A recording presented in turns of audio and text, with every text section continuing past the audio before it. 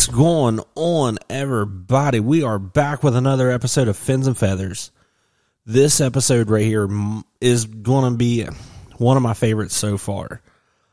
I hit a guy up on Facebook, and I was like, he made a post, and some of my friends seen it, and they were like, commenting. I was like, hey, I have a podcast. I'd love to have you on there, which, I mean, I had plans to message the guy. He was like, hit me up. I sent the guy a message this evening, sitting in my bed. When I got home from work, I was like, hey, I'll message him. My son's trying to go sleep, so me and my wife's hiding in our bedroom.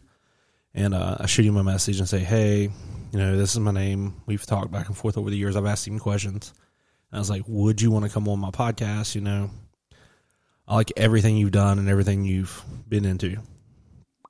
And he said, yeah, how about tonight? So I am about to interview someone who probably was one of the reasons I got in the waterfowl, one of the reasons I got into doing media work with waterfowl, all that. Ronnie Phillips from Heartland Waterfowl. I am so excited about this, and man, we're just going to jump into it, man. This is going to be fun. I have no script, no idea. I got a whiskey sour poured, and we're just going to jump into it, and we're going to talk. I want to get to interview someone who I have a billion questions that are just questions I want to ask, but we're going to try to stay on topic, talk about his life, his career, and, I don't even know what season of Heartland Waterfowl are on because my brain's racing so fast. But this is going to be one of my top interviews because of this guy having so much influence on me with waterfowl. So, man, let's get after it. Here we go. Hey, Ronnie. Thanks for coming on here and sitting down and deciding to talk with me. Like I said there when we were chatting, man, this is once again, like, man, this is an amazing thing. Like, I've actually reached out to what I feel like is a couple pretty influential people, and they've told me yes, and it's just like whether it's just not worked out on their schedule, which, I mean, I assume people in the outdoor industry, like, I mean, I get messages like, and I'm a nobody, that people asking me about stuff and questions, so just like catch them on their radar at times is pretty awesome to be able to make this work out. So thanks again for coming on here.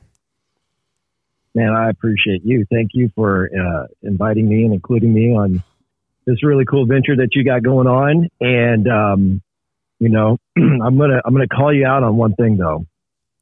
All right, so I'm gonna do this right off the bat.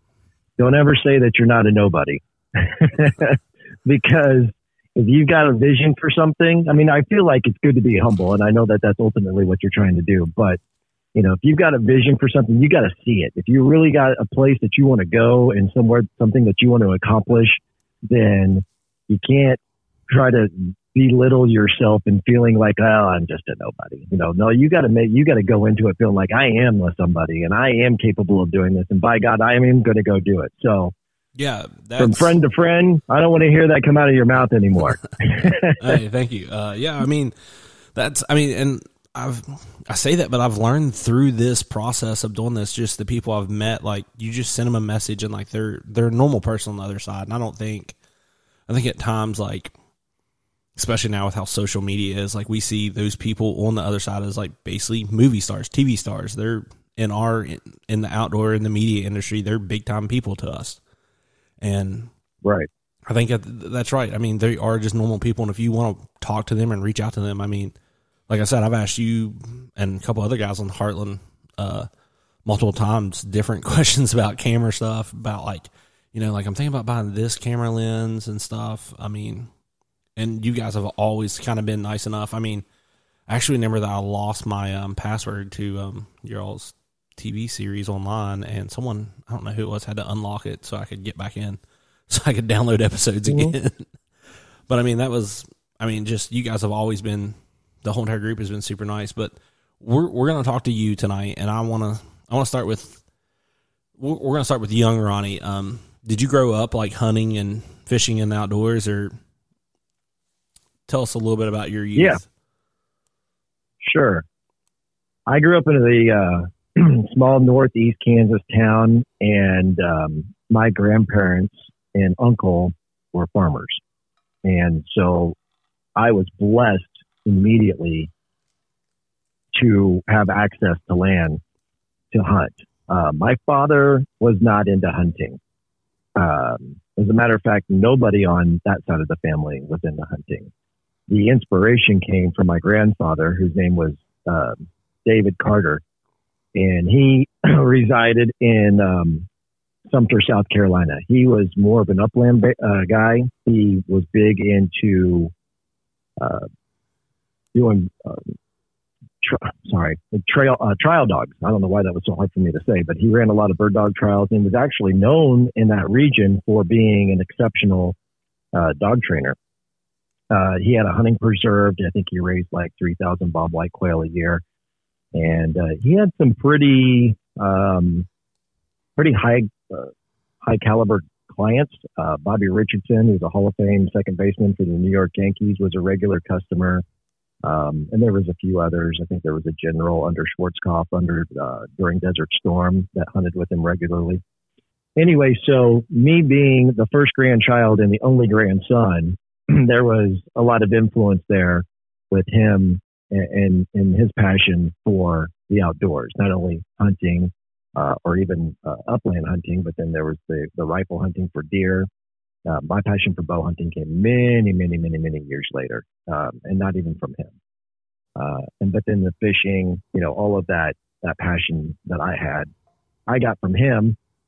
And so when they would come to visit, or we would go there to visit during Christmas, we were either hunting or fishing. It's just, that was what we did. And that's what I looked forward to. So I was able to get the tutelage, if you will, from him. And then I brought it back to Kansas, where again, I had access to land, and luckily being a small Northeast Kansas Midwest town, it wasn't uncommon for other kids my age to have the same interest. And so you kind of gravitate to those people, and then they've got friends or family who have access to land. And so now you've just got this big playground to go upland bird hunting. The waterfowl thing didn't come until many years later, and we can get into that in a moment. But if we're going back to my youth and my passion for the outdoors, it started, I think, when I was in second grade. My grandfather gave me a 410 single shot. I think the first thing I shot with it was a squirrel. And then from there, it was trying to figure out how to shoot moving targets from the air or in the air, shooting blue rock or clay pigeons or whatever you want to call it.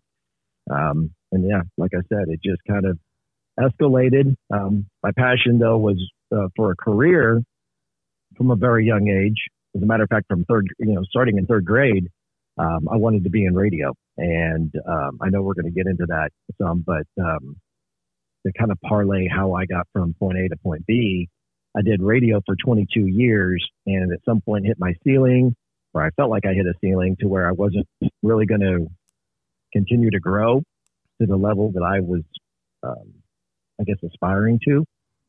So I was trying to figure out, how can I parlay all of this media experience from 22 years of being on the air and being behind the scenes and doing commercial production and station imaging and promos and being a part of the marketing team, and how can I parlay all of that into a passion that I have? And of course, that one of that passion, besides sports, one of those passions was the outdoors.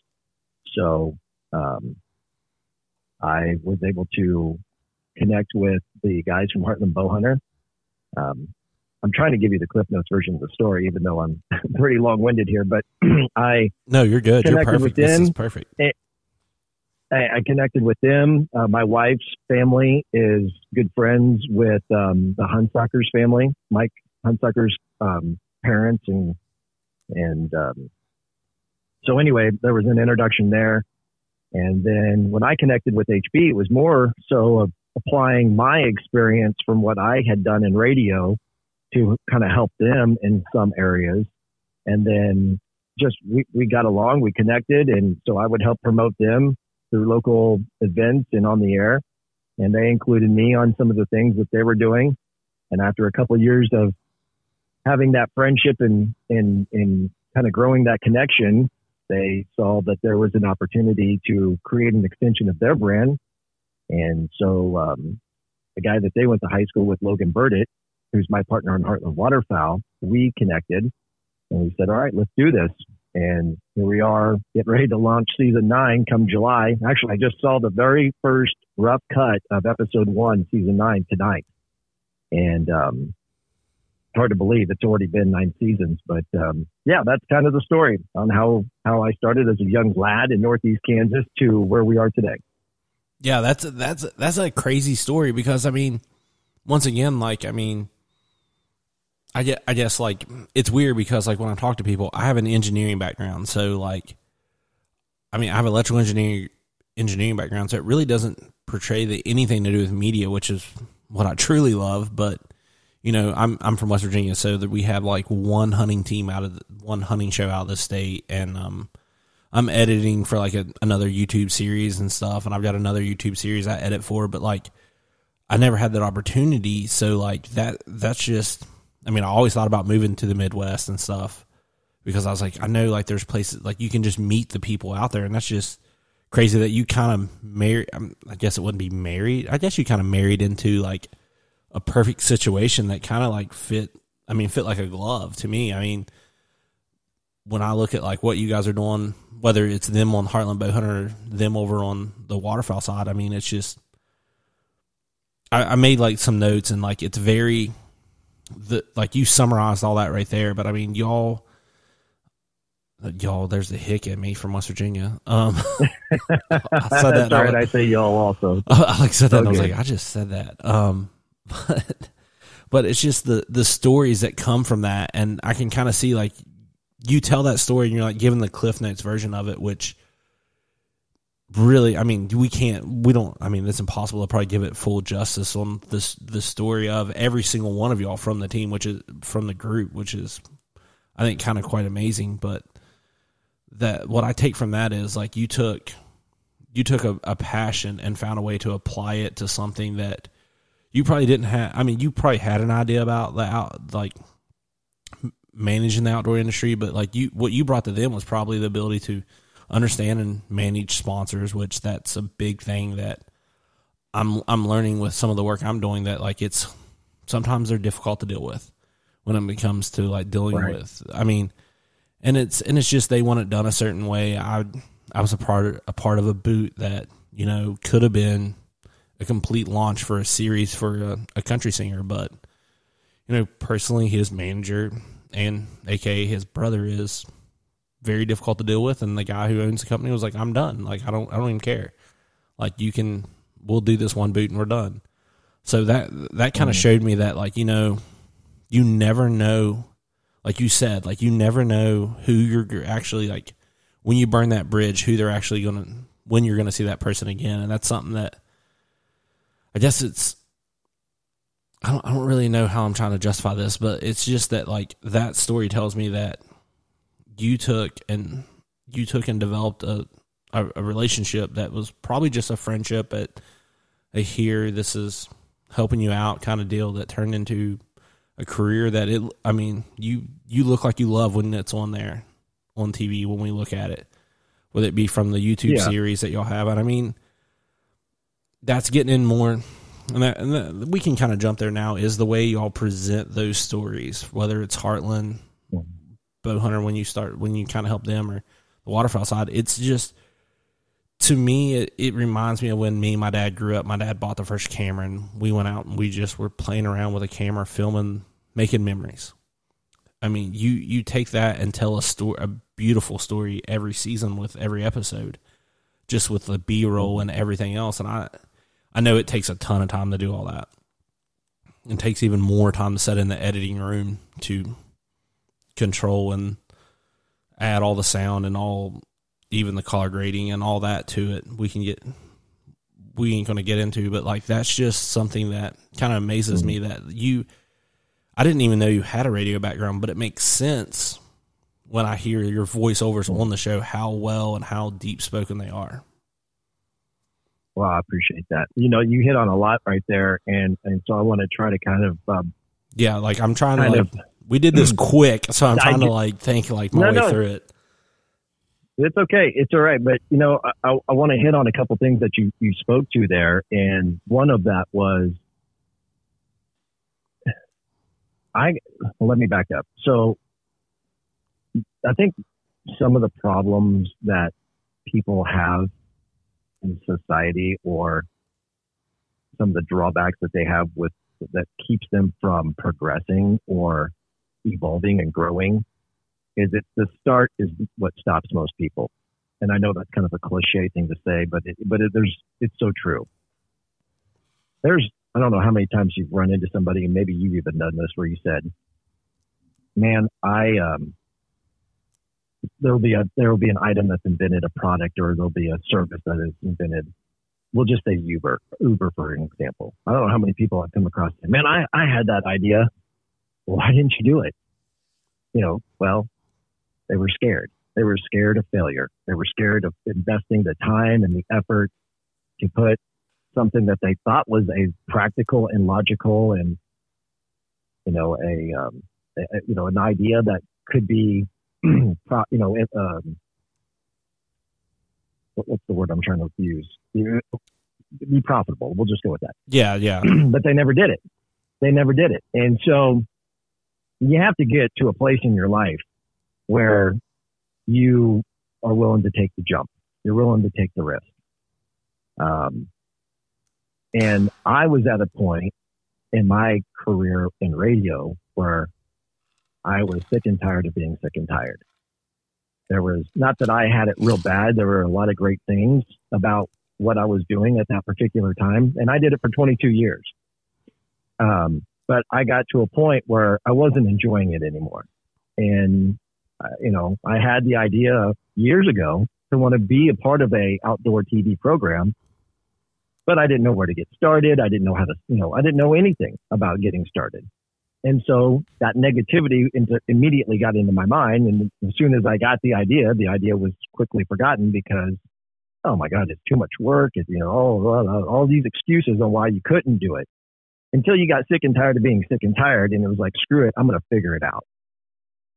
So I say that to move on to the next point. Make no mistake that when I met Mike and Sean and the guys from Heartland Bowhunter, naturally I wanted to be a sponge and learn from them.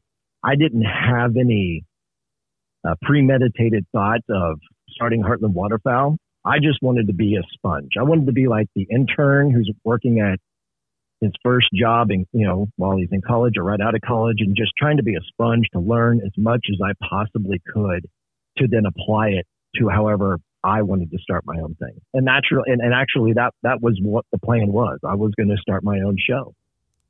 And so granted, yes, we did evolve and have a friendship, but I always, said, we're there.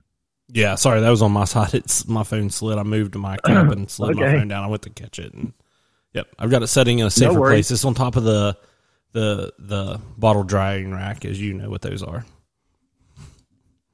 Where did we leave off? We were sponging everything off the Heartland Waterfowl guys. You had aspirations to start a show, but not really wasn't plans to join them. Right. I had the confidence because, well, one, I was sick and tired of being sick and tired. So now I'm helping to figure it out. One, two, because I did have the broadcasting background, I had the confidence a little, or maybe say a little bit more confidence in myself than maybe just any Joe Schmo off the street who likes to hunt would. But I also went into it when we actually started doing something. I did realize I didn't know as much as I thought I did. So there were many growing pains and hurdles, and I tripped along the way several times and learned a lot from those mistakes, like anything in life. But to say that I just wanted to, I guess, clarify that once I knew who I was hanging out with, I quickly told myself that I needed to pay close attention to everything that is going on here, because this is a golden opportunity for me to get a lot of very priceless education and information. So, yeah, that was one of the points I wanted to hit on. And then, from there, it was it was kind of an entrepreneurial, it opened up a whole new entrepreneurial spirit. And then from there, that's when life really took off. You know, I subscribe to another saying, which is you're a product of your environment. And if you hang out with drug dealers, there's a chance, pretty good chance, you're going to do drugs. You know, if you hang out with negative, toxic people, there's a really good chance that you're going to have that kind of mindset and mentality. I had gotten to such a negative spot with where I was in my career that I didn't realize the amount of negativity and maybe even some toxicity, I can't say the word toxicity, that I had within until I got out of that situation and was surrounded by the guys from Heartland Bowhunter.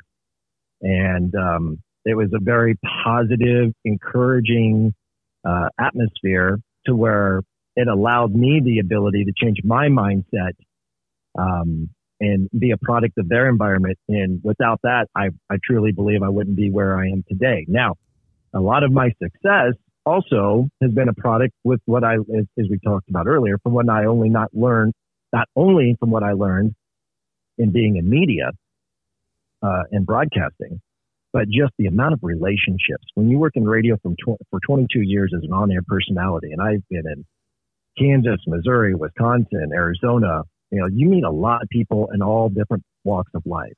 And I learned quickly then the power of networking and the power of relationships and how important it is to massage those relationships, even when it's somebody you don't think that provides, let's say, any significant value to you.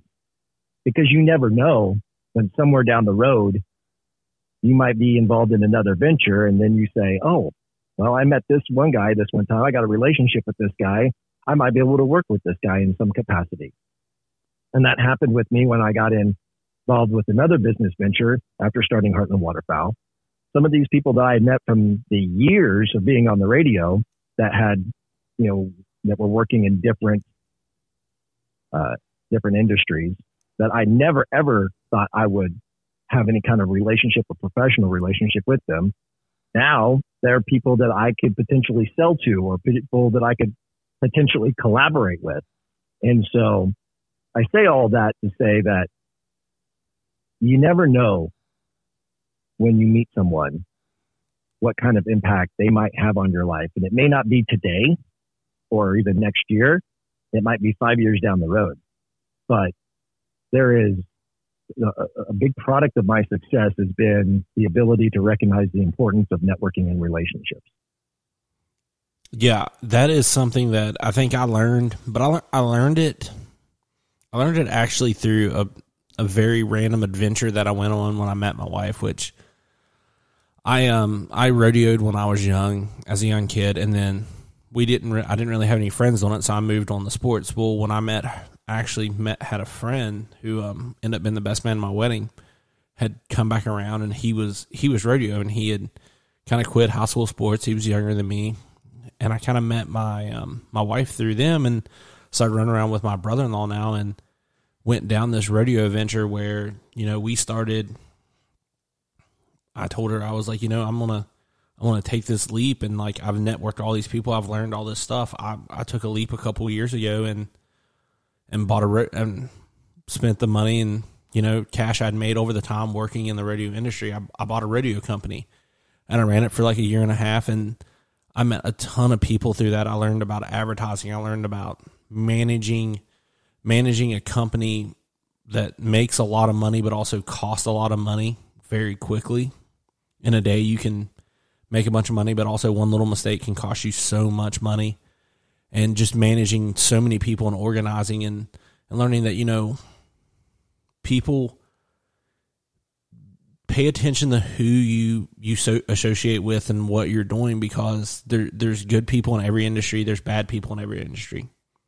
And I learned that those good people in that industry will always remember who you are. And since then, like, COVID has hit, and it kind of put me in a position where I looked at my wife and I said, you know, I did this with an engineering job. I was traveling through the summers 4 nights a week, and I was like, I just can't handle this. Like, I'm gonna make the choice, and I'm gonna sell everything I own and pay off a vehicle, because, you know, at that time, at the start of COVID, I mean, a lot of us thought what we thought, which seemed to kind of be right, but I mean, we didn't know, like, I didn't know what my company was going to do. My company was saying, you know, we don't really have answers from anyone, any of our customers. So I was like, well, you know, I'm going to make the decision to sell everything and pay some bills. And, you know, I haven't looked back on that, because that experience, like I talked to my dad this evening about, that experience of doing that radio company made me grow up so much in my mid-20s that, you know, a lot of people probably can't say they owned a full rodeo company and was managing it for a year and a half. And I mean, we did a lot of shows, and we traveled all over Ohio and in the Michigan a few times, and all over West Virginia. And I mean, it was something that was very valuable to teach me those lessons that you went over about the networking and who all's there. And I can still know those people still call me to ask. I mean, I get calls about, you know, media work. I get calls about coming and working for people that have never met me, but they know they've spoke to someone who knows me and wants me to work with them. So, I mean, it's something that is a valuable lesson that I've been burned by many people that in that industry, man, when they burn you in a bad way that, you know, like, people have asked me about, and I'm like, yeah, I would never hire that person. And there's good people, which I'd say you've dealt with it, that had good intentions when they gave you advice and said, hey, my buddy here can take care of you and he can handle this for you. But like you said, like, if you hang out with those shady people and you suggest those shady people, it says a little bit about your character. That maybe you don't know who you're really hanging around with, you don't really know who you're taking advice and giving suggestions up from. Yeah, no, that's 100% accurate. Are you still involved in the rodeo industry? This is kind of like my last year wrapping up. I'm actually, right now, all I do is really fight bulls. And I go work and kind of manage shows for, a contractor not far away. I mean, he's had me doing that for a couple of years now. He knows because everyone thinks it's all glamour, you know, you get to come and you get to do all this fun stuff. I mean, there's a lot of hand back-breaking work. I mean, those things don't set themselves up. So, I mean, that's kind of where we're at. I mean, but working with them and everything I learned actually led me to the boot company that I now get to do media work with. And I'm hoping to actually get to go to I don't know where the FFA convention is this year, whether it's Indiana or St. Louis, and work for them this year there, doing media work and helping sell product and stuff. I mean, that's just side work, and that's just, I lucked into that, I guess, because I learned early that, you know, you help and do stuff free for people, you never know who that person is going to be down the road. Mm-hmm. And I mean, I'll do about anything free for someone once or twice, just because if they're you know what I mean, if they're a respectful person and stuff. I mean, I've been down the shady road when it comes to media work, and then at the end of the day, you're sitting there and you've done 20 hours of work for nothing. Right. But so we've kind of got into how Heartland started. Now let's jump over to, I'm scared to touch my phone now after I accidentally hung up a second ago.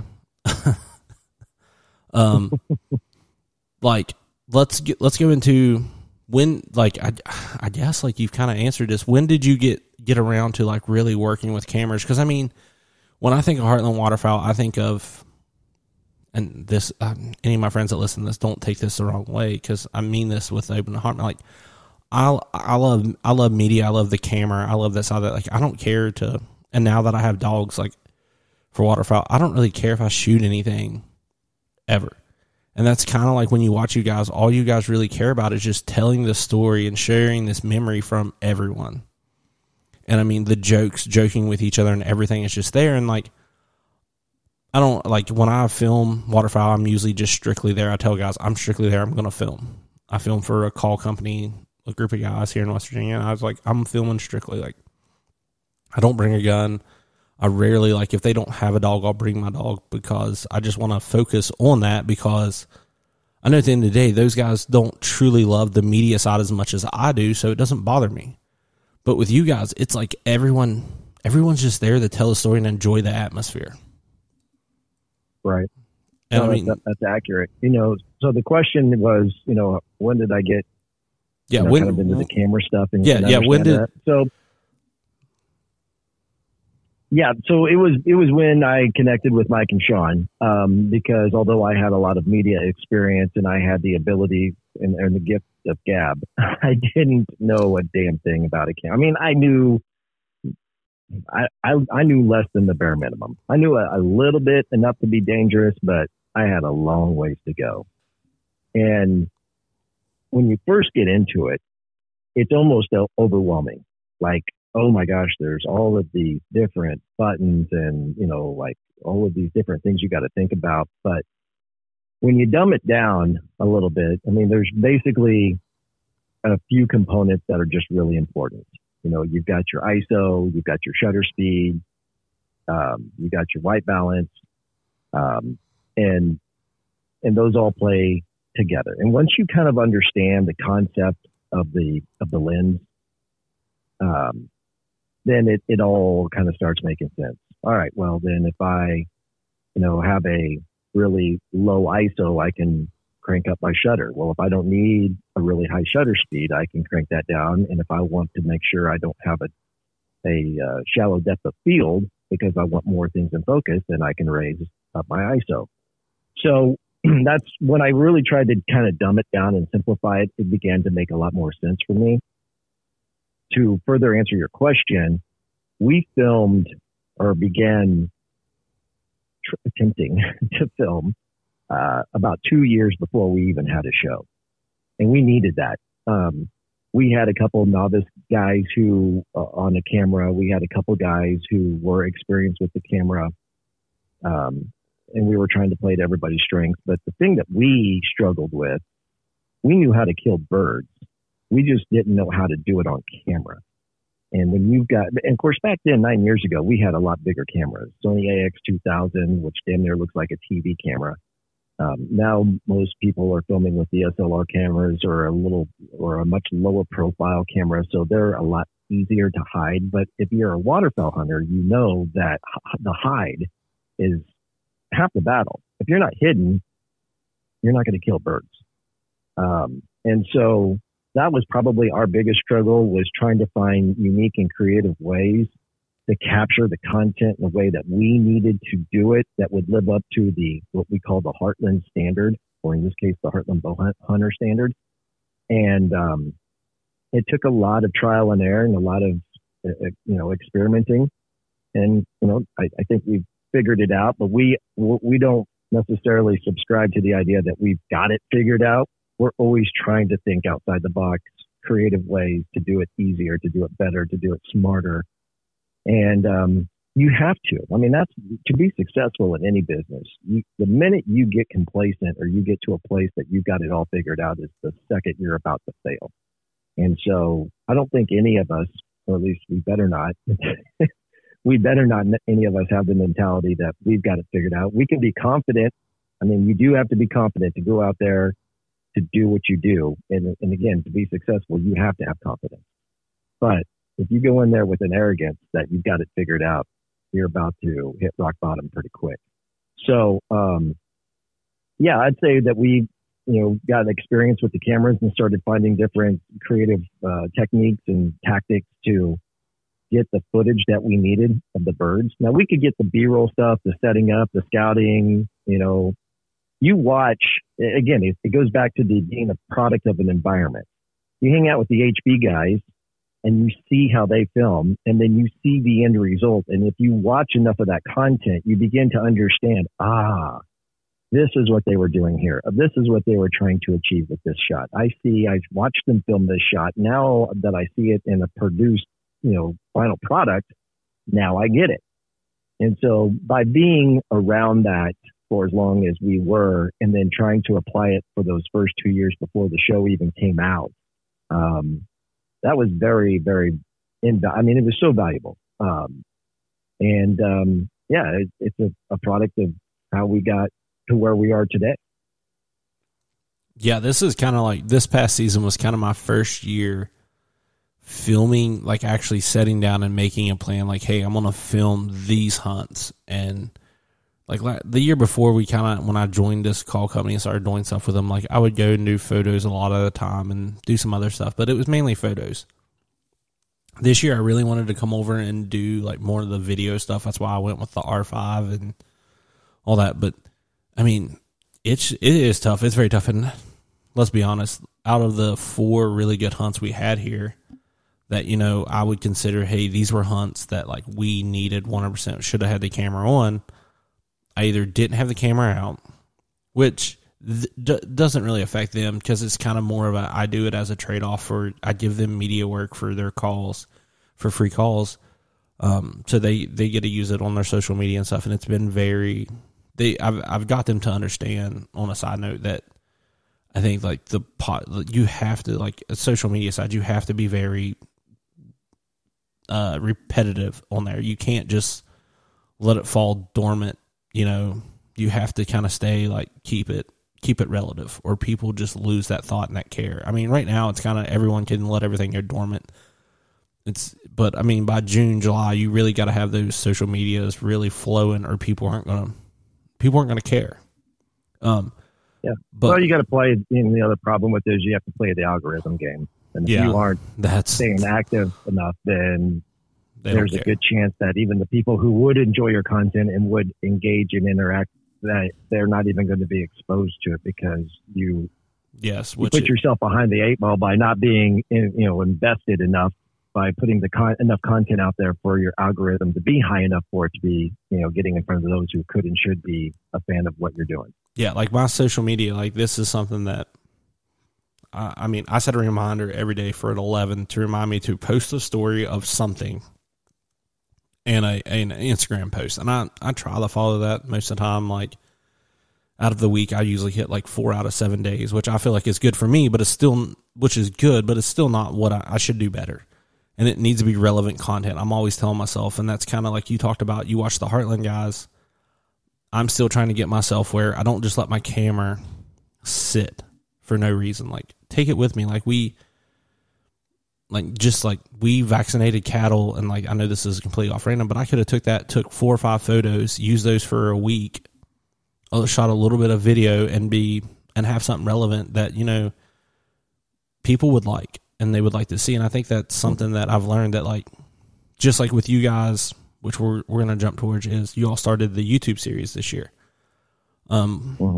Which that is one tough one. That was when I, like, someone had talked about that on another podcast. They were going to try that. And I was like, oh, that's going to be tough. And then like you guys come out and y'all pretty well did it. I mean, I think I tried to stay up with it. Like I might have caught a couple episodes a day or two late, but man, it made y'all very, very relevant all season long on your hunting trips. Thank you. And that's something that. So go ahead. Yeah, go ahead. Sorry. That's something that like I'm shooting for, is that the relevance of stuff, and like learning from tonight. Like I've made notes on what all, just small stuff you've talked about that I'm like, man, like that's areas I need to improve. That's areas that I think other people will hear and be like, man, that's where I need to improve. That's stuff that I'm not as good at. And like you talked about the kind of the toxic stuff. Like I had that same issue years ago when I was at a job that I think it was 3 years ago when I was at a job I literally hated. I still do engineering work, but I hated half the people in that place. They didn't like me. The owners didn't like me. I was just kind of, they needed somebody, so they hired an electrical engineer. I was a low-level engineer. They didn't really care. They didn't socialize with me. I mean, I put in my 2 weeks notice, and none of the owners spoke with me. And they didn't speak. I mean, I probably spoke 4 times to them in the 3 years I was there. So that really put me in a bad place, that like, I thought everyone was kind of like, I just assumed everyone was kind of like a jerk. That's just how it is. You're an adult now. Everyone's, but it's not like that. It's just those toxic people bring that toxicity into you, and you just kind of sometimes go, I think, down the wrong path. Mm-hmm. But what was you going to say there? Well, no, you hit on the YouTube series, And so I was going to kind of elaborate on how that whole thing kind of came about. Yeah. So we, again, because we were a product of Heartland Bowhunter, we had, I guess, a bit of a head start than, say, any other first-year show, because we had instant credibility from being a part of a very notable and respected brand. But we still, the bad side of that was now we've got a level of expectation that we cannot slack on. You know, like all of our sponsors, all of these viewers, all of Heartland Bowhunter, you know, all of the people associated to HB, Mike and Sean, who are part owners of Heartland Waterfowl. There is now a certain gold standard level that we have to meet. You know, it's great that we've got this head start, but now everybody's going to expect this. So it was kind of, I'm not going to say it was bad, but it was stressful in those first couple of years. When we first started the show, we were just filming for the TV show. We started on Outdoor Channel, and then we made the move to Sportsman Channel when Stan Kroenke bought both networks. And that's a whole nother long story, but it was, for us, it was a better fit to be on Sportsman Channel. But those first few years, it was all about, hey, all right, you're sponsor A, you're going to give us this product, you're going to pay us X amount of dollars, this is the deliverables. And we just go out in the field and we film for the TV show. As the digital stuff started coming into play, the social media and then the digital distribution, and then, you know, you saw that there were producers that were leaving linear, being, say, the network, to go do just digital, whether it's a YouTube series or, you know, trying to think of the other platform. What was that other platform? Oh, it was Carbon TV. Yeah. You know, people were going and putting all these producers were leaving TV just to go do digital distribution. And some of the sponsors, frankly, were pulling out of TV and just putting all of their eggs in one digital basket. And what we learned was there's actually value to both. And so we didn't want to just take a knee-jerk reaction and pull out of TV to go digital when we felt like there's still a significant amount of value to be a part of Sportsman Channel and the Outdoor Sportsman's Group. So how do we then create value for all of our sponsors?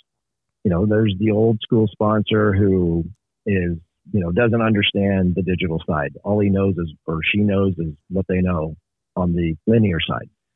And then you got the young whippersnapper right out of college who's now got a marketing director position and he thinks he's got it all figured out. And, oh, it's, you know, TV's dead and you got to put everything, you know, on digital distribution. Well, that ain't right either.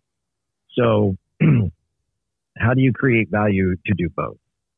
And so the mindset is we'll just invest in the company. You know, we'll take what we're making in the company and we're going to reinvest it to take a couple of guys out on the road with us. And I'm going to give them a plug real quick. It's Marathon Media Management. And they're guys who were a part of Heartland Waterfowl before they even started this business. But now we're going to pay them as a contractor, basically, to where they're going to go on the road with us full time. And not only are they filming for the TV show, but now they are also responsible to make sure that they're getting the content that we need to turn around a very quick and polished product for YouTube. And the idea behind the YouTube series wasn't just to create an original episode or original series for YouTube. It was to try to find a way to be unique. And I'm going to use that word a lot. In my radio days, an old program director by the name of Jeff Baird, this was back when I was in Tucson, he taught me a valuable lesson that you want to always strive to be unique. Everybody talks about, well, I just want to be different. Well, you can be different and it can suck. But if you're trying to do something unique, then it should be different than what everybody's doing. But it's so unique that people are going to gravitate to it. And so that's what my mindset was going into it, and Logan as well. I don't want to exclude him because he's very valuable and my, you know, other partner on this. So how can we be unique? Well, there was a lot of people that were producing content for YouTube, but they might be going on a hunt and then coming back home and then releasing it a week or two later. Well, being that everything that we do in the waterfowl side is contingent on the migration and on the weather, we wanted to be able to tell that story in damn near real time. So the mindset was, let's take all of the production gear, you know, not only what we do in the field, but what we do in post-production, and we're going to take it on the road with us. And then we're going to go out there and we're going to film our episode for TV, but then we're also going to get the quick little snippets that we need to incorporate to make it a YouTube episode. And we're going to turn around that morning's hunt that night. And we're going to promote it as such through all of our social platforms. Hey, we're going to, you know, we get on Instagram and do an Instagram live or an Instagram story and say, hey guys, we're in North Dakota. It's our first morning hunt. We scouted this field last night. It was loaded with ducks. There was a few dark geese in here as well. This is what we're expecting. Check out the results and find out how we did when we drop the episode tonight on our Heartland Waterfowl YouTube channel. And so here we are in the season, and let's just say it's over the weekend, and we've been promoting that we're in North Dakota, and now you're out there hunting with your buddies, and you're sitting in the blind, and maybe the birds haven't flown yet, and you're sitting around BSing and you're getting bored, and you know how it is. You get there and you start flipping on your phone and you're going through social media. Well, now we're giving these people the opportunity to go, man, you know, the migration is a little behind, but I know the guys from Heartland Waterfowl are up in North Dakota right now. I wonder what the migration is like up there. Wonder how those guys are doing. And so now you can go onto your phone and you can pull up your YouTube and go to the Heartland Waterfowl YouTube channel, and you can watch and see how we did yesterday because we turned it around within 6 to 12 hours. And so there are people who are self-proclaimed digital distribution experts, and they'll tell you, oh, the only day that you ever want to drop a YouTube video is on Thursdays or Wednesdays or whatever day. I don't know if there is a day that some people say is the best day to do that. We just said, you know what? We're not going to follow that. We're going to do something completely unique. And we're hoping that with this approach, it's going to it's almost like a call to action to where we know, because we follow these guys on Instagram and Facebook, that they're hunting and they're showing us the results of what they did in almost real time. We call it semi-real time. And we feel like there's a significant amount of value to that. And the hard part, though, is that when you start a new concept like that, you've just got to beat it into the head of your followers, because you know how it is on social media. They'll just skim through a post, or they'll just quickly see a picture, and they may not take the time to really invest in what it is that you're putting out there or the message that you're trying to deliver. And so that has been the hardest part, but we knew we were going to have that struggle being the first year. And frankly, we knew that first year was going to be a learning curve as well. And we weren't going to have it all figured out. And there were going to be things along the way that we saw and how we filmed a particular YouTube episode, or we produced it, that, hey, you know what? This is where we were good. This is where we could have been better. Let's take that and apply it to what we're doing tomorrow. Whereas if you're out there filming it, and you're coming home and producing it and launching it a couple of weeks later, now you're taking these mental notes and you're like, all right, well, when we go on the next trip in 2 weeks, we're going to apply that. Well, now you're setting yourself nearly up for failure because you're giving yourself too much time to forget what you learned. In this particular case, we were learning that night and turning around the next morning and applying it. So that's kind of how the whole YouTube thing came about. And it was an opportunity for us to show value to our sponsors, not only for what we're doing on the linear side, but showing them that we're taking a step further and being very, very, very aggressive. Unlike, as far as I know, nobody else in the industry is doing it. I'm sure that will change soon. But because every sponsor that I had talked to had said that nobody that they were working with was taking that kind of approach. It was too aggressive. And they were scared for us that maybe we're setting ourselves up for failure and that we may not be able to do what we're saying we're going to do. But being the stubborn, bull-headed people that we are, we found a way to make it work. Yeah, like that is, you guys made that.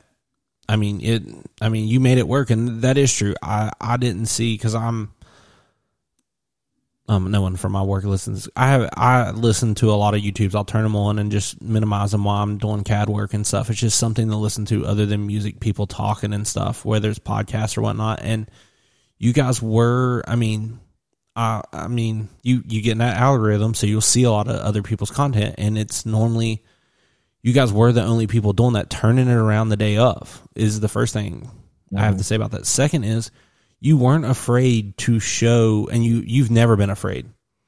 And this is something that, until the YouTube guys come around, and it became the big, all these YouTube hunters that you have now, which there's nothing wrong with them. They didn't show, no one wanted to show non-successful hunts.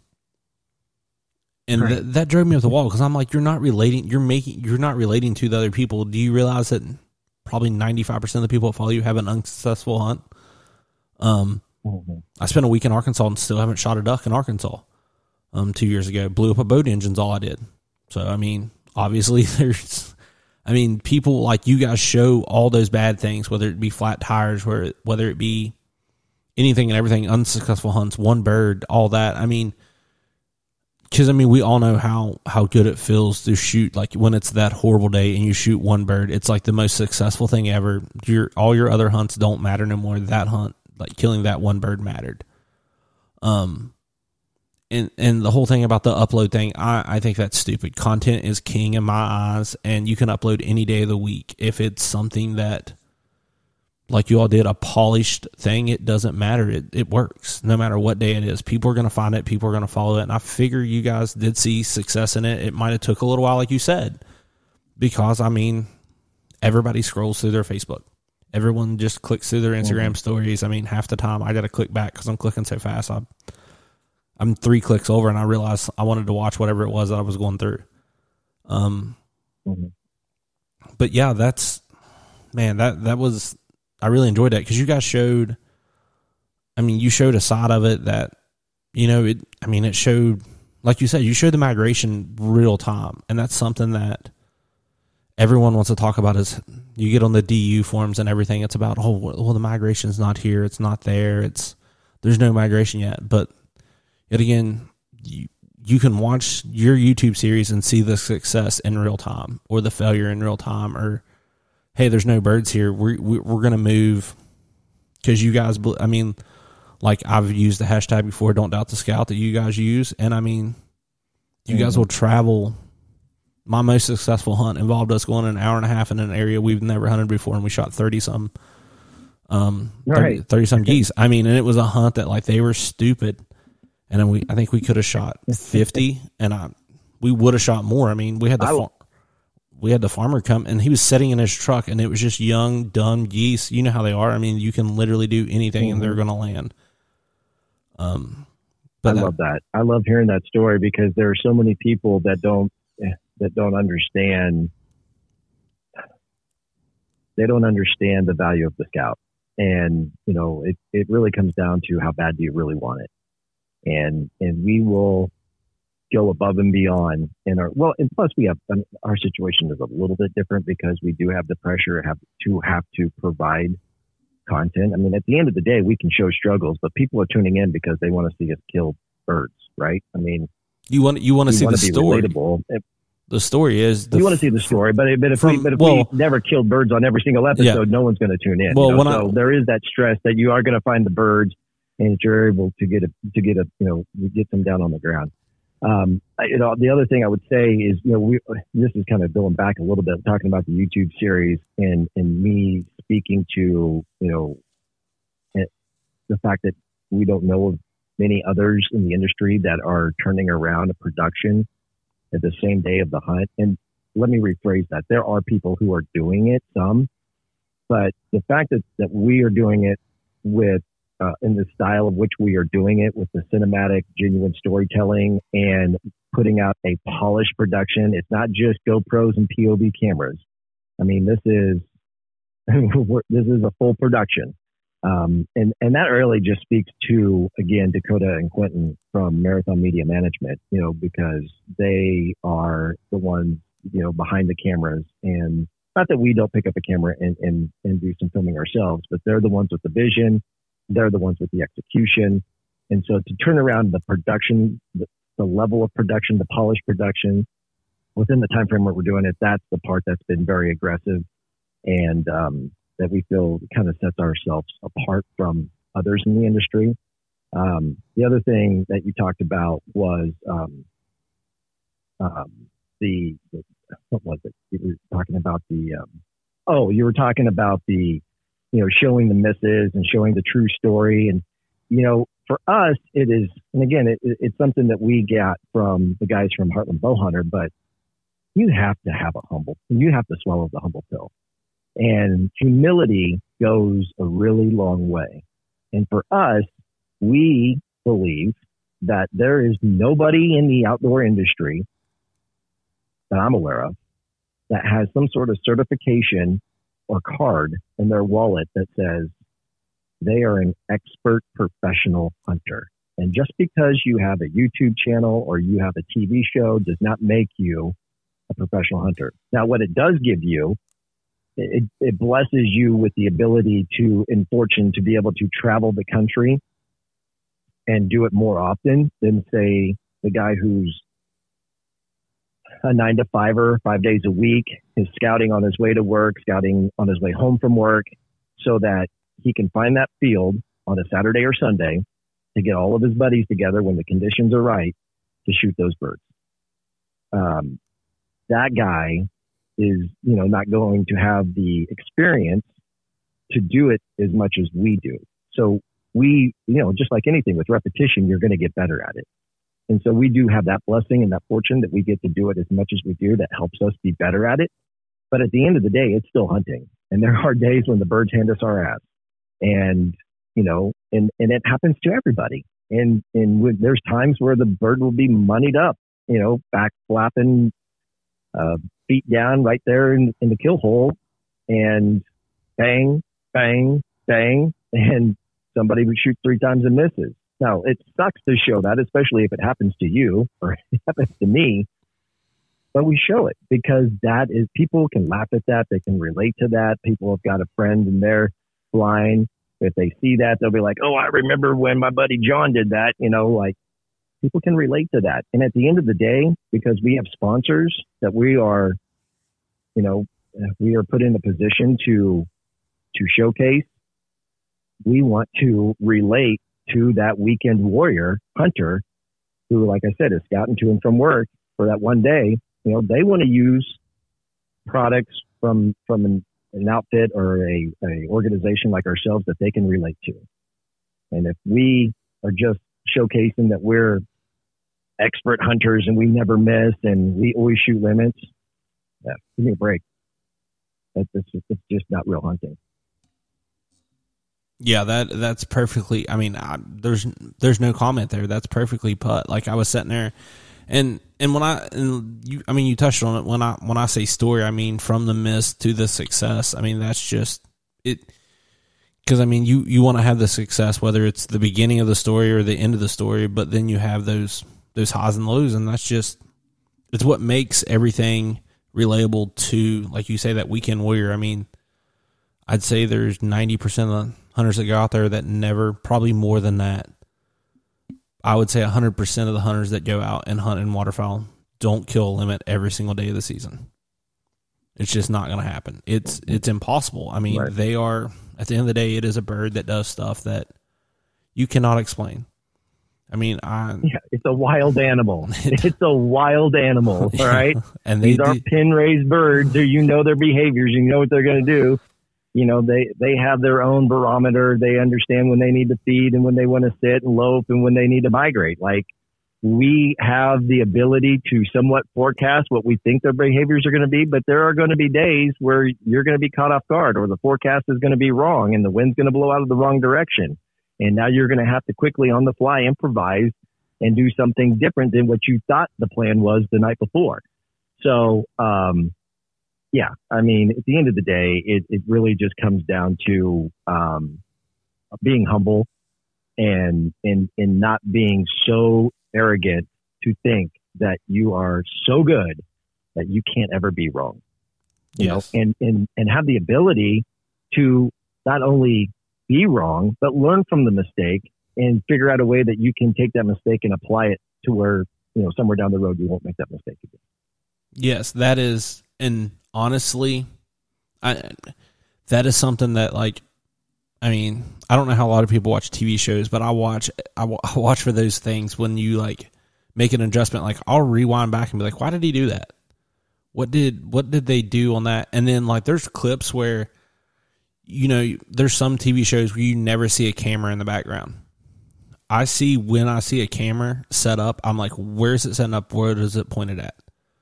What angle is that? Then I, like, find it in the episode. And that's just stuff that I think you can take from any show that I think some people might overlook that you need to pay attention to. Like, you can learn stuff just from watching and really sitting down and just soaking in every aspect of an episode of a show. I know that's kind of a little off topic there from what you said, but it goes back to, like, when you say, like, adjusting on the fly, like, that's something that I've learned from you guys. You know, you guys talk about it a lot, like, hey, we're going to do this because they're doing this. That's something that I think. Yeah, if it ain't working, switch it up. Like, I mean, we do it every hunt, probably every hunt. It does it, well, a lot. I don't know if it's every hunt, but there are, I mean, we might ship some decoys around, you know, every other hunt. But, you know, I guess what I'm trying to say is that I don't know why. And I feel like it's worse in the waterfowl side than it is with any other type of hunting. And I'm sitting here pausing because I'm trying to rationally figure out why I think that is. And I have my speculations, but at the end of the day, there's so much arrogance with waterfowl hunting and with so many people. And, because you set up wrong or something happened, a dynamic changed and you had to shift and switch, doesn't mean you failed. It doesn't mean you're wrong. It means you're lazy if you don't recognize what's wrong with the situation and you don't do something about it so that you can set yourself up for success. And we do that all the time. And we tell that story. Look, it's okay. Like, if you're out there you're out there because you enjoy it. You're out there because you want to have fun. You're out there because you want to, you know, you want to trick them. You want to trick those birds. They're wild birds. You want to trick them. Okay. Well, what you're doing right at that particular time isn't working. What are you going to do differently? And sometimes if the birds don't fly, there's nothing you can do. You just count your losses and you pack up and you go back to scouting and you try again the next day. But there's no shame in recognizing that, like, hey, it practically, going into it on paper, it made sense to do this or set up like this. But now that we're here, we're realizing that we need to shift it. We need to change it. We need to, do something different here. And I don't know how many times, because we've changed things up, it turned out it worked for us. So yeah, we do it a lot. Yeah. And I think that's something that I've definitely taken away from the show. I mean, it's not really something you guys talk about. It's just something that you show that it's implied. And a lot of people show it. I guess there's a lot of people out there that show it. Some people sit and talk about it, and it's their style of show. And I'm not saying you guys need to do that. I'm just saying it's something that I can take away from your show, even though you don't talk about it. Just the way it's presented within the shots and the camera work from Dakota and them. It's edited nice together, and it kind of develops and shows that side of it. But so something that I want to talk about now, because I don't want to have you on here all night long. Is your kind of your new adventure you've been kind of posting about and teasing on Facebook. Yep. Let's talk a little bit about that, because I mean, I had no idea you had the radio background, and tonight I've learned so much about you, and it kind of makes sense. But like, what is the goal, and what do we got going on right now? Well, thank you for giving me the opportunity to talk about that. I recently launched a new business. Actually, I have a few different businesses, but the newest venture is it's called Papa Ron Radio. So Papa Ron came from a nickname amongst the Heartland Waterfowl crew. I'm pretty much far and away the oldest guy on the team. And because I'm one of the owners and I guess one of the guys in charge, they gave me the nickname Papa Ron, more so to make fun of my age. I'm 46 years old. So, that just kind of stuck. And I don't want to get into it too deep because I am also coming out with a brand new podcast. A product from Papa Ron Radio is the Papa Ron Podcast. And I was hoping that the first episode was going to drop this week, but my wife and I are expecting a baby on Thursday. Congratulations. And, so thank you very much. It'll be child number 3. But I'm hoping that first episode is going to drop next week. But you can get it on Spotify. You can get it on YouTube. It's going to be filmed also. So not only could you listen to it in your car on Spotify as you're driving down the road, but if you were sitting in the comfort of your home, you could pull it up and you could watch the interaction with me and the guests on YouTube. So how did this whole thing come about? Well, again, I had 22 years of radio experience. And again, I'm going to tell this story in greater depth on my podcast, but I'll give you kind of the nuts and bolts. I came to a crossroads in the last couple years, and I needed to do something different. When I say something different, I'm still doing Heartland Waterfowl. That's always going to be my baby, and I'm going to do that as long as I'm physically and mentally capable of doing it. But I am an entrepreneur, and I like to create multiple streams of income. I like having the security of knowing if something goes down, I have something else to fall back on. And during COVID, one of the businesses that I was involved with, it took a significant financial hit, and I ended up having to walk away from that business, which was a catastrophic blow to my ego and my self-confidence and self-value.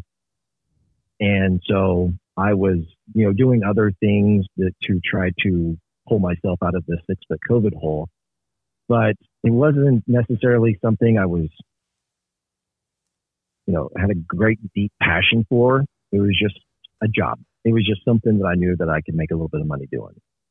And I basically was in the blind talking with Dakota and some of the guys about this rut I was in. And Dakota basically, who, by the way, I think is 24, 25, 26, somewhere in his mid-20s. And got basically right up in my face as a 46-year-old man and said, I've been telling you for years you need to do a podcast. And I was always reluctant about doing it because as an old bald guy, I didn't really understand the value of the podcast. Podcasts have been around for, 10, 15 years, maybe even longer. And I wasn't a listener of podcasts. And I didn't really know of anybody who was, had a great deal of excitement or enthusiasm about the content that was out there in a podcast. So I didn't have any enthusiasm to get started. But because I had hit this rut, I knew I needed to do something different. I needed to keep moving. I needed to do something that was going to rejuvenate me and give me something to look forward to every morning that I woke up. And so the idea of the podcast actually kind of manifested to being something more than just a podcast. I had a significant background and experience in the stuff behind the scenes in radio with the producing of commercials, doing voiceover work, doing station promos, station imaging. So for those who aren't radio savvy, the station imaging would be considered like a sweeper or some sort of quick station identification content that would air between the songs. And not only, and so I was the guy behind the scenes basically putting in the music beds or the sound effects or tweaking the EQ on the voice and just trying to create something really cool sounding to play in between the songs. So I had years of experience in doing this, and I'm really good on the copywriting side of things. And so I said, what if I created a business called Papa Ron Radio, which then applies to providing a service to anybody who needs any kind of voiceover work where the TV commercial or a radio commercial or just narration, or maybe you need someone to be the voice for when you call the business and there's a recorded message. You know, it could be anything, to the guy who's actually producing the commercials, producing the station promos, blah, blah, blah, all that kind of stuff. And then I could use the podcast as an avenue, not only to build my brand, but I could use it as an opportunity to promote Heartland Waterfowl, promote my other business called Dumar Solutions, which is a affordable chemical and PPE solutions company for any industry. It was something that I launched back in May of last year. And then I could use the podcast to promote those two businesses and the Papa Ron Radio, the voiceover work stuff and the production stuff. So, and again, I had all this experience for 22 years of doing it.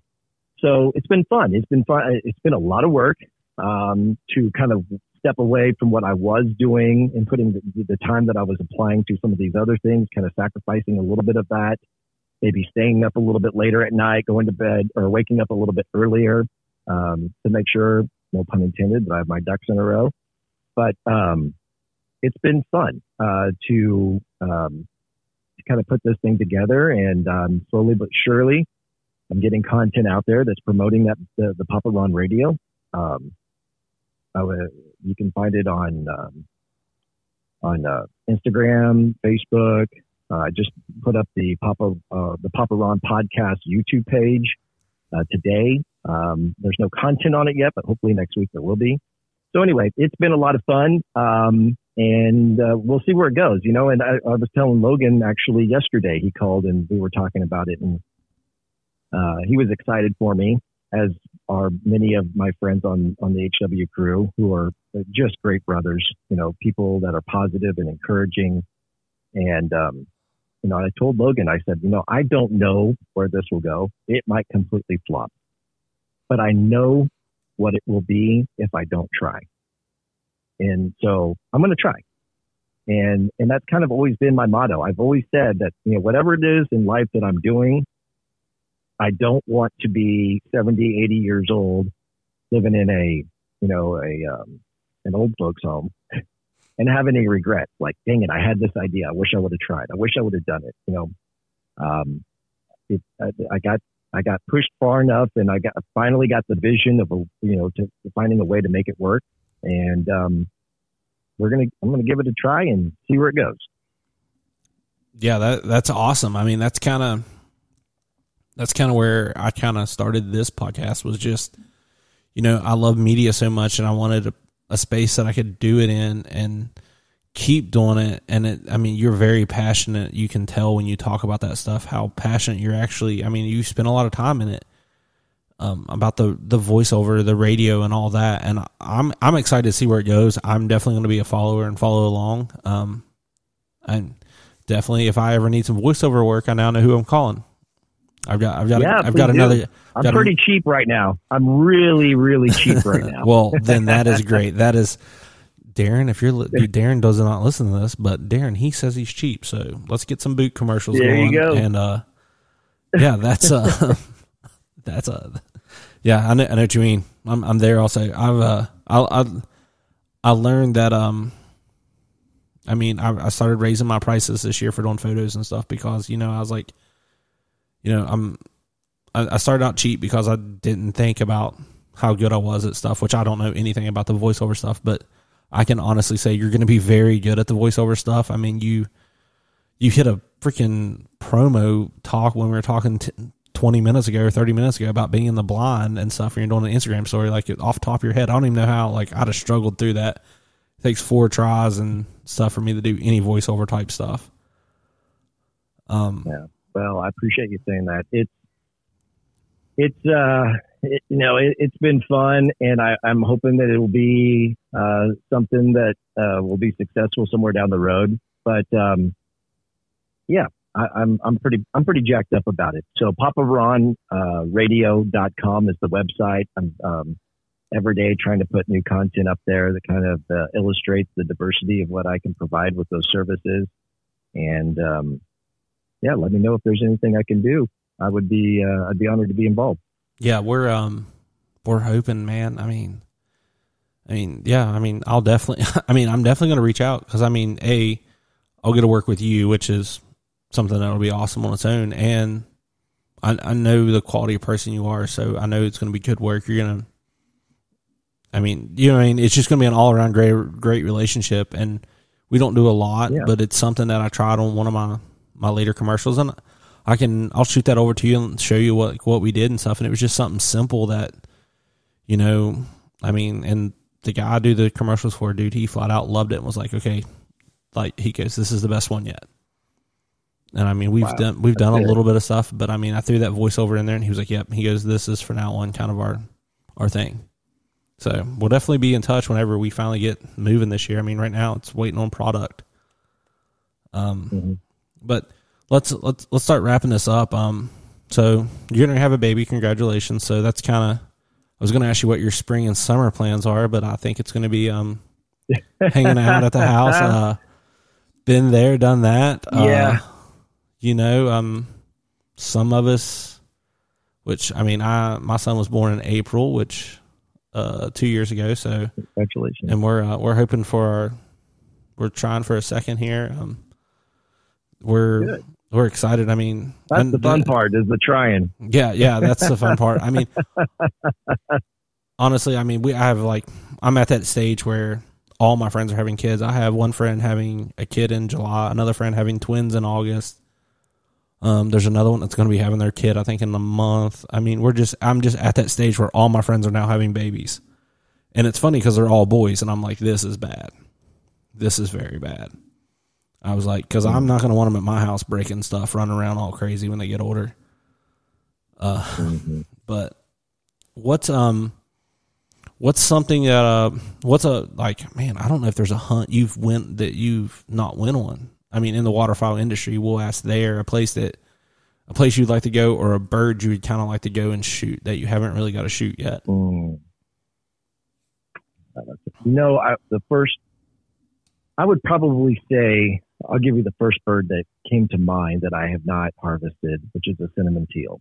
That was going to be my guess. That's kind of that Alex shot a harlequin up there in Alaska this year, and that one is kind of considered the holy rail or golden rail, whatever they call it, of waterfowl. And it is a cool bird. I'm not trying to disparage that at all. I mean, that is a really, really cool bird. For me, like people who like to big game hunt, some might have a passion for going to Africa to shoot a lot of different crazy species down there. And I still think it's cool, and I'm all for it. I'm all for conservation. I personally don't have a deep passion within for me to go do an experience like that. And I only say that to kind of, put that in relation to the harlequin. Like, I don't have any deep burning desire. Like Alex not only shot the harlequin, he's now drawn a tag to go back to Alaska to shoot a emperor goose, which is another really, really cool bird. I personally I think it's cool, and I hope he does it, and I'd love to hear the story on it. I just personally don't have the desire to do that. But if I were to have a chance to hunt cinnamon teal, I would be all about that. I think that would be an awesome hunt. I mean, it's such a cool looking bird. It's a teal, right? So they come in like MiGs, they're in and out. So I would be excited about that. As far as like the different places I've been blessed to travel the country, actually North America, to hunt a lot of different places. Canada and Saskatchewan will always be probably towards the top, if not the top of the list, is my favorite location to go.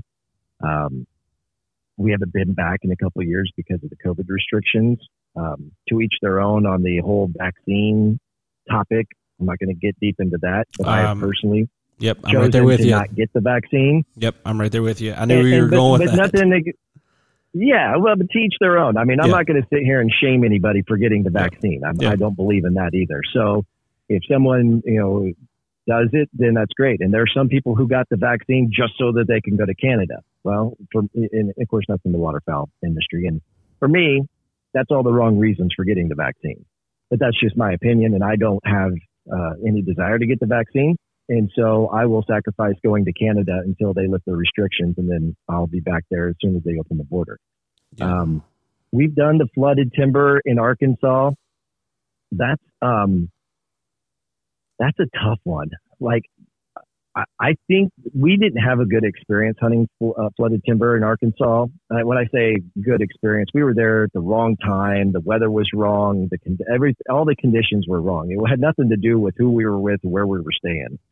I mean, we had a great time while we were there. It's just the hunting wasn't the hype of hunting flooded timber in Arkansas did not live up to the expectation, and it was a high expectation. Yeah, so I would like to redeem myself and try that again. Go ahead. Yeah, I agree there. That was kind of my experience. Like, I kind of went in. I guess it was maybe oversold a little bit, and it's just, I mean, honestly, everyone, when you think of Arkansas and you think of flooded timber, you think it's easy. I mean, honestly, I did. I thought it was like shooting fish in a barrel. It is far from that, and it is very tough. And it could be. Yeah, it could be if it's private land, but where we were going was public land. And the problem, and I'm not trying to, put hoo-hoo all over public land hunting, but the problem is you can have somebody set up really like right on top of you.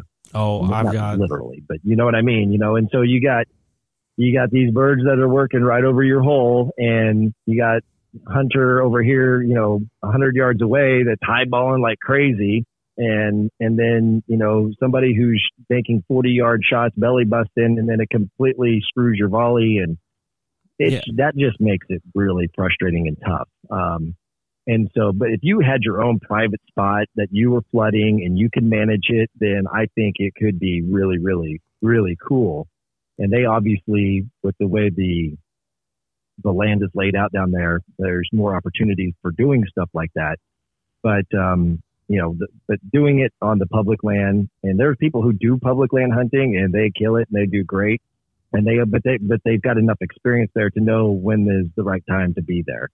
And we had all of those conditions working against us. Yeah. And I think that's something that also I learned was, and I've made friends now in Arkansas and stuff, because the reason why I asked the favorite duck, the duck you want to shoot, is because every time I talk to someone from Arkansas, it's like, oh, we want to shoot a black duck. I'm like, you don't have black ducks? Like, I can throw a rock and hit one half the days we're hunting here. And that's something that, like, I just assumed, I mean, coming up in waterfowl, they were everywhere. But I think I've learned in Arkansas, the non-residents, it's so much against you when you go there. There's people that have holes and they can go have success. But it's how do you measure your success? Is if you go 5 days and you shoot 10 birds, is that a successful week? Or is it you shoot 30 birds over 5 days? I think that's something that also changes some people's aspects. I went assuming we were going to shoot 30 birds a day, and then we didn't even come close to that. And it was just bad weather. It was 2 years ago. There wasn't much of a winter, so it was all the bad conditions. And then you got to play the weather of the week while you're there. And it's just so hard to find the birds, period, if they're not there. And I think that's something that, like, the residents, like, they know where they're at, and it's a big thing when you talk to Arkansas guys. They get so mad about sharing of information and people talking, like, you don't ever speak and you don't ever post a picture if you shoot a bird because everyone knows where it is. I don't know how they know where it is because everything looks the same down there to me. I get lost in 5 seconds if it wasn't for a GPS. But, yeah, that's a place that, like, yeah, I mean, that's kind of a surprise one for me. From you, I was thinking when you said Cinnamon Hill, I was like, well, I don't know if they've ever hunted California, or Washington, or like the Oregon area. I don't know if I've ever really seen you guys have an episode there, and I might be wrong when I say that because there's a lot of episodes over the past 8 seasons. But those seem like pretty. Like, we've never been to California. Sorry, I didn't mean to interrupt. No, we've not been to California. I'm not totally opposed to doing it. If we're in the right spot of California, I'm not a big fan of that state. Oh, yeah. Well, yeah, I understand that part too. I'm not right, and I'll just leave it at that. But there are some great people in California, and there are some great waterfowl opportunities in California. And obviously, if I want to kill a cinnamon teal, that might be a great place to do it. So, We've got a good partnership with lacrosse. I'm trying to remember if he's in Washington or Oregon. He's up there in the Northwest somewhere. And there's a possibility that we might be able to go up there, which would be something unlike we've ever done before. The furthest we've ever been in that direction is Colorado and Wyoming. And so that would be new. You know, one of the things that came to mind as I was listening to you talk that I've always wanted to do, and we haven't done it yet, is hunt the Platte River in Nebraska. I'm a duck guy. I love hunting ducks. Like I don't not like shooting geese. But if I've got my choice, man, I would love to shoot ducks and to hunt the Platte River. There's so many stories, and I've seen so much content from hunting there. It looks awesome. Anything that's got a natural spring. There's our buddies. We got some buddies out in Colorado, and they hunt some natural springs when the time is right for ducks, and I think that would be a lot of fun. I haven't done that yet, but yeah, that Platte River in Nebraska, that would probably have to be one of the locations on the bucket list. Yeah, that's actually one of mine too there, and I'm hoping to make a trip. My brother-in-law actually went to school at the University of Wyoming, so he's got a lot of friends there in Laramie. That's actually oh yeah, he made a trip out there this past year, and I think he was there 4 or 5 days, and I think they had a couple stellar 25 bird days, and that's a place, and I mean, just all green, just places. That's a place that I would love to go to. And I mean, he sent me videos of it, and I'm like, man, that's just, because here in our state, I mean, we have, in the area I'm in, we have 4 spots the birds pretty much end up, and of those 4 spots, one is a main large river, and actually 2 main large rivers, and then a rock quarry. Who I have a buddy who has the land leased around it, and then other people have all the land around it leased, because that's, you know what I mean, they do that as quick as they can, because I mean, that's what you got to do. If you're going to hunt those birds, you got to be leased up and against that area. And then we have a one wildlife management area that it gets hunted so hard that you got to catch it at the right moment with the birds there, or they're just, you won't see a thing kind of ordeal. But that's kind of where the ducks end up. The geese kind of give us a chance to kind of spread out and kind of hunt a little more other fields, because the ducks just seem like they don't. They get in the creeks a little bit, but not as much as what I'd love to see them do, because when it finally gets cold enough to push them in there, they're usually all about 4 inches of ice. So that's where we end up. But I mean, we have really good hunting around here. We just don't get to see there's very few days you see 1,000+ birds kind of ordeal. I mean, wow. A lot of days you're seeing about, if you see 150, 200 birds, that's an amazing day here in our state. Wow. That brings a whole nother perspective. I mean, I've been in some states where I've seen 10,000 duck feed in a field. Like, it's just an ungodly amount of ducks. Now, I'm not trying to make it sound like that's common, but that's more than 250. Yeah. I mean, the first time I drove through Arkansas, it really opened my eyes to how many birds can actually be in a feed and in one spot. Right. I mean, it's ridiculous. But man, Ronnie, I've had you on here long enough, but thanks again for coming on here. I don't want to hold you on here no more, and I'll definitely be in touch.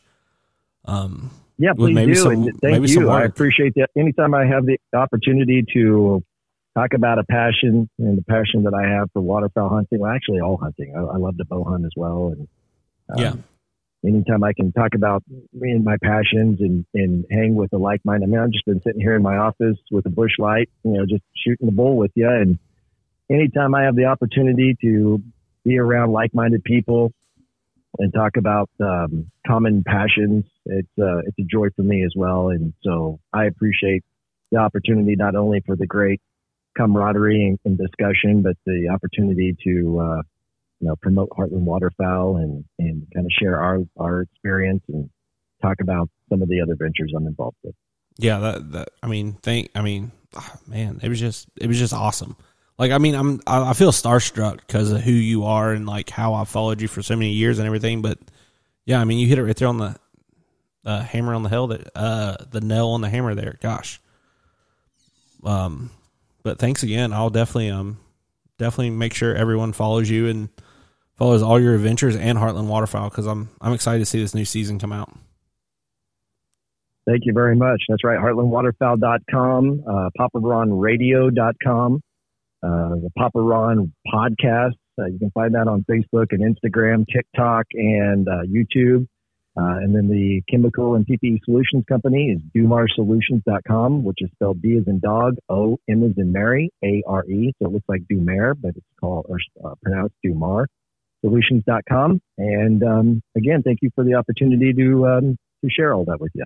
Man, that was amazing. I'm so happy that, we could work that out, that it just so happened. I mean, I kind of fumbled my way through it, man. Thank you, Ronnie, for doing an amazing interview. I mean, you were 100%, you made this happen. You made this work. Man, I can't explain how thankful I am for him to come on here. Cause I mean, like I said, I'm a little nobody in this podcast game, but I'm going to quit saying that because of you, Ronnie. So we are something. We're here, Fins and Feathers. You better go follow us on Apple Podcasts, Spotify, and Anchor. Download us, follow us. We got 800 listens.